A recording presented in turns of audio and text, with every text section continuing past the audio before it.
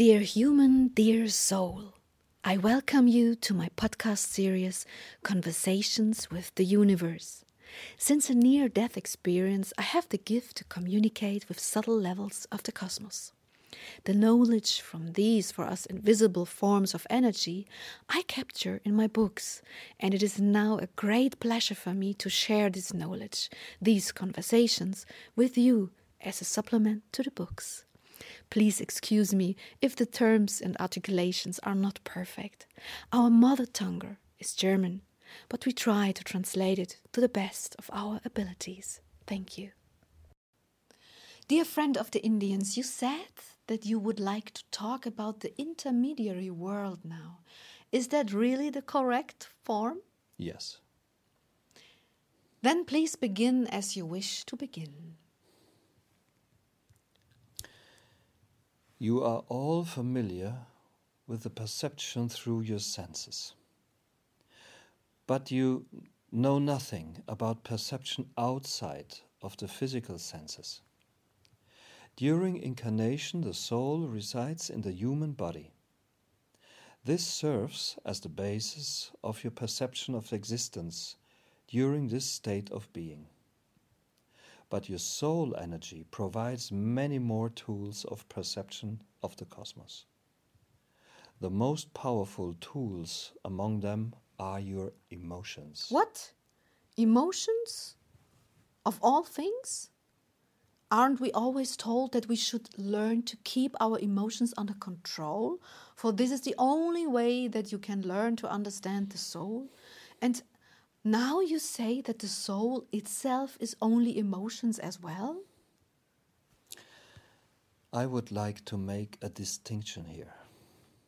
Perception via the physical senses means directly reacting to your environment. But the soul perception is a reaction to the cosmic impulses. So ever since you incarnated on earth, you have been a quandary. On the one hand, your actions are triggered by the emotions you feel in your body. But on the other hand, you are far more than that, through the perceptions that your soul can experience. Therefore, it is very important to find balance during your life. To realize which impulses are necessary in order to exist and to create in the body, and which cosmic impulses resonate far more deeply and eternally in the core of your being. This all is a story of your own making. One moment. Do you mean that everything is always there? That all tools are always there in order to feel the wholeness of the cosmos? And though this create a story, your own life and much more? Your life in the cosmos, as well as the life of your body, is your responsibility. I understand. You mean to say that all is all. Is all that is. Yes. Okay. So we are there two parts. Of course, most only live one part, the physical part. And what exactly has that got to do with death, with transition? Perception of the cosmic impulses will initiate the perception of transition. Because as the physical impulses gradually disappear as they are falling asleep during the aging process, the soul impulses begin to take center stage again. This means that you have to understand that the waning of the physical impulses also can entail a blossoming of the soul impulses, or better, surely entail for when you have lived your life largely unaware. Wholly without soul perception, then though the death of the physical senses, this is like a birth into the soul perception. If you have managed to bring both of these energies into balance, then it is merely like a small death of the physical impulses, but not like a birth of the soul impulses, for these never died. Well, died would be the wrong word, right? Yes, but it demonstrates the importance of your acceptance and your decision. Only if you live your life in a conscious fashion and you are ready for it, you can experience the soul impulses and live them at the same time. You do not have to wait until you die. Okay, so death is also a sort of a birth, at least for the unaware among us. Yes. For then you start to perceive that which has been around you all the time. You mean in an energetic sense? Of course. The whole time that you strive to experience eternity inside you, eternity has been all around you as well as inside you. Transition, in the best case, means a slow death of the body and a slow detachment from the physical cocoon, and in the worst case, a sensation of being propelled out of the body. But regardless of the kind of transition, afterwards your soul senses, and only these, will take over perception. Your soul does not perceive any other impulses apart from cosmic impulses.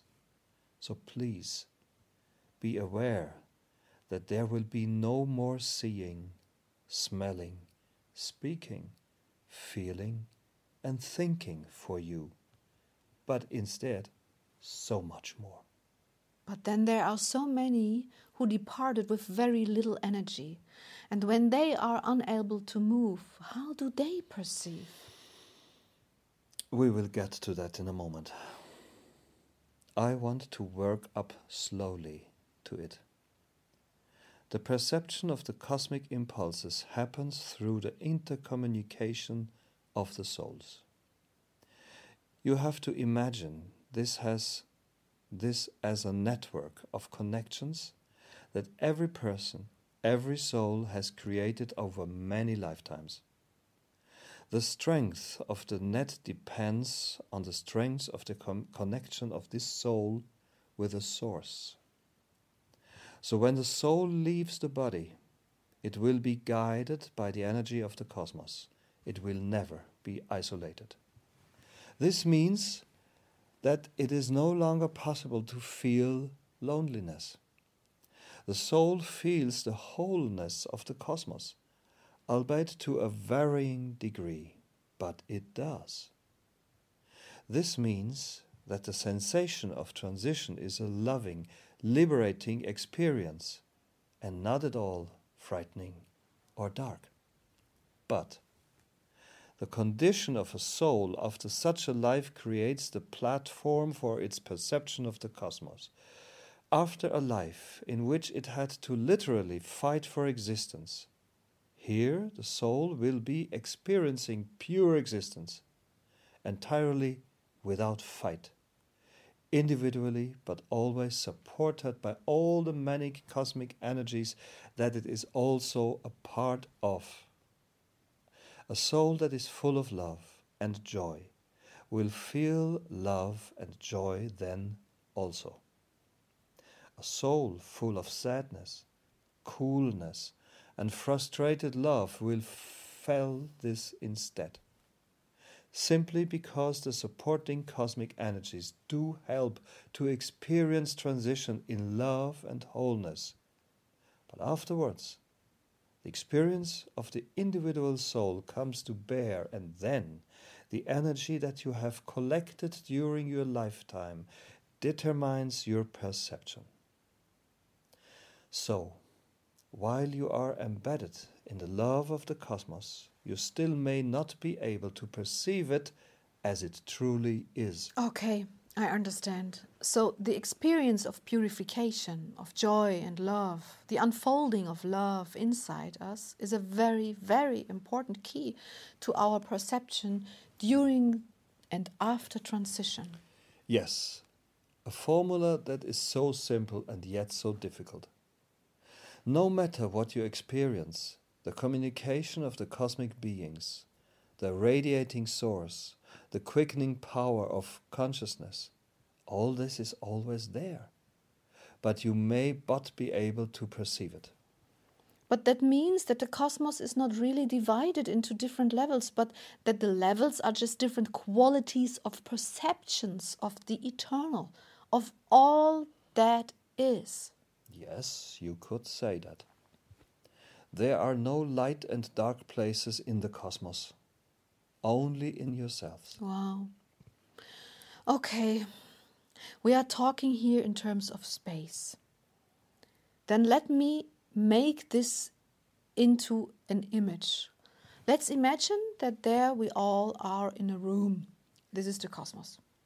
So one person enters the room and does not see anything, in the sense that he thinks he's completely alone in this room, so he sits there and waits. And another person enters the room and he sees many, many other people. He talks to them, chats to them, moves around in the room and does this and that. And both are just the perception of the individuals involved. But the room and everything in it is always the same, right? Right. Wow. Well, I have to say that is very enlightening. And what can we do when such a person, or rather soul, transitions with very little energy, with a very little energy, and is very contaminated? How can this energy get help itself? Can it even do that? The most important thing, as with all things that you do in your life, please realize the importance of creating and maintaining purity, to feel gratitude, to give love, and to live consciously. These components are as the 4 directions of the cosmos, if you will. That is a beautiful image. The 4 directions of the cosmos. The problem, the truth of the cosmos is that true purification cannot happen in the spiritual state, but only during incarnation. Really? And there's no other way? No other way. Wow. So that means that you have to incarnate, be contaminated by incarnation, and then again have to get rid of the contamination through incarnation. That means that here's no way you could say, oh no, I don't want to come back because I don't want to become even more contaminated. Instead, you have to come back and find a way to experience purification. Shocking. Excuse the expression, but okay. Isn't there a way to help these souls that are out of energy in the cosmos? Yes, it is. A loving gesture can help. What do you mean? I mean, do you have an example? If you want to help a departed, then you can send him lots of energy by concentrating on him, the way he was, his smile, his life, the feeling inside you. These images serve to connect you and make sure that your energy reaches the right destination. You can pray and love as much as you like, but still not reach the one it is meant for, unless you concentrate on that one. So direct your attention on the energy of the soul. Pray loving impulses. Say them with conviction, but do not shout them. Say them lovingly, but not too quietly. And what can happen in the best case when you concentrate and send the love to the departed? Then the departed experiences this energy and it lifts him up. Can you describe this a little bit better? It means that his energy level will rise, and with that his perception. And it can happen that he then can perceive other souls around him. I imagine that it is like a tap that you slowly open. So there are different levels of perception. At first, perhaps, you will perceive only a few, and then more and more, right? Right. But isn't it also true that you can only perceive souls that are on the same level of perception as yourself?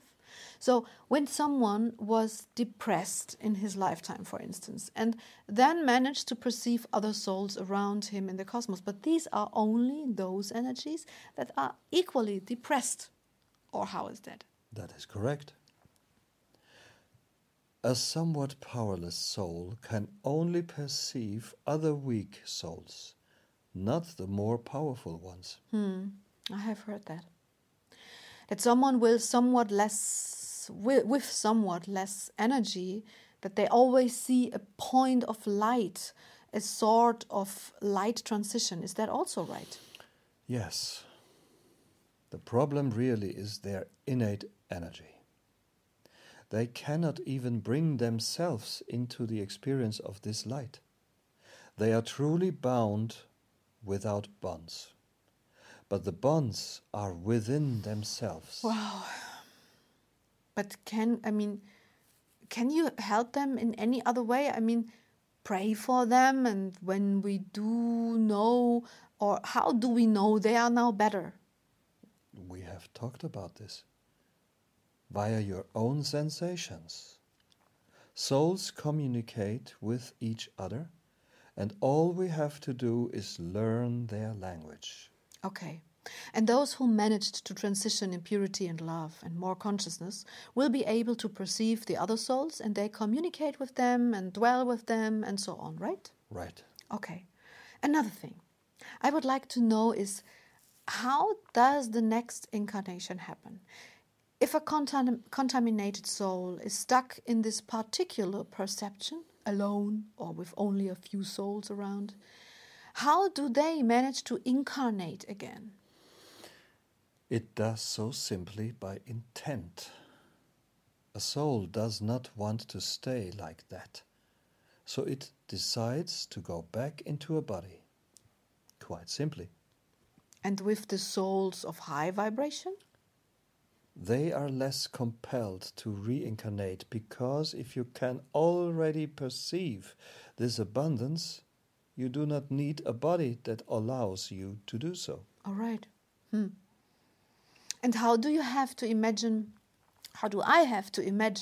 when you are there in the cosmos? How do you look around for a task?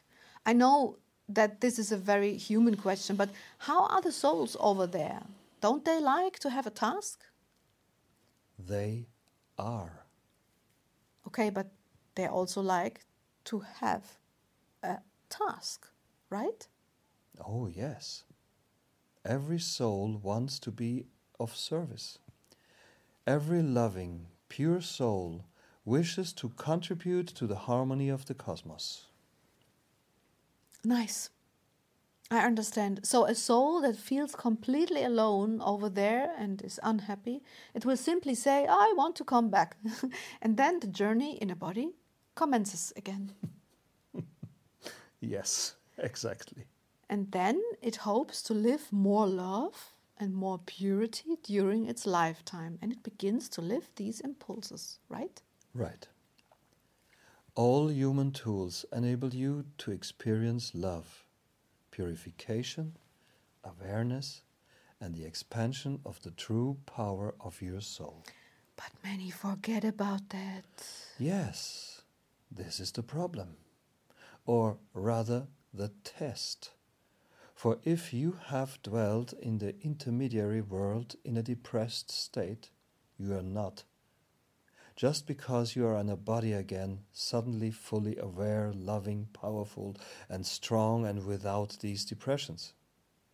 You carry all of that still around with you, and now, though your life experiences, you have the chance to develop the will and the energy to embark on the path of purification once more. Sometimes it will take many, many incarnations to truly unfold this energy. But since time is simply a game of the three-dimensional world, this is without judgment. How long this endeavor to change the perception of negativity into the perception of the cosmic whole and of the abundance that constantly surrounds you will take, it does not matter and will not be judged, and there is no time limit on it. Would you like to add something, some concluding sentence to this beautiful chapter, my dear? With pleasure, dear. Life, dear humans, is not a difficult test imposed on you by the cosmos, but it is your own free choice. Incarnation means to have all the opportunities for growth always at your fingertips, inside you and all around you. All you need is awareness and love in your heart, because then your human steps become the steps of the soul. You are a real poet. Thank you, dear. Well then, thank you very much for this chapter. And of course, I would like to know what will be next. Next, we will talk about the process to the separation of the soul from the body. You mean when the soul leaves the body, right? Right. Okay, cool. I'm looking forward to this. Thank you very much. Love. Thank you, my dear. Love.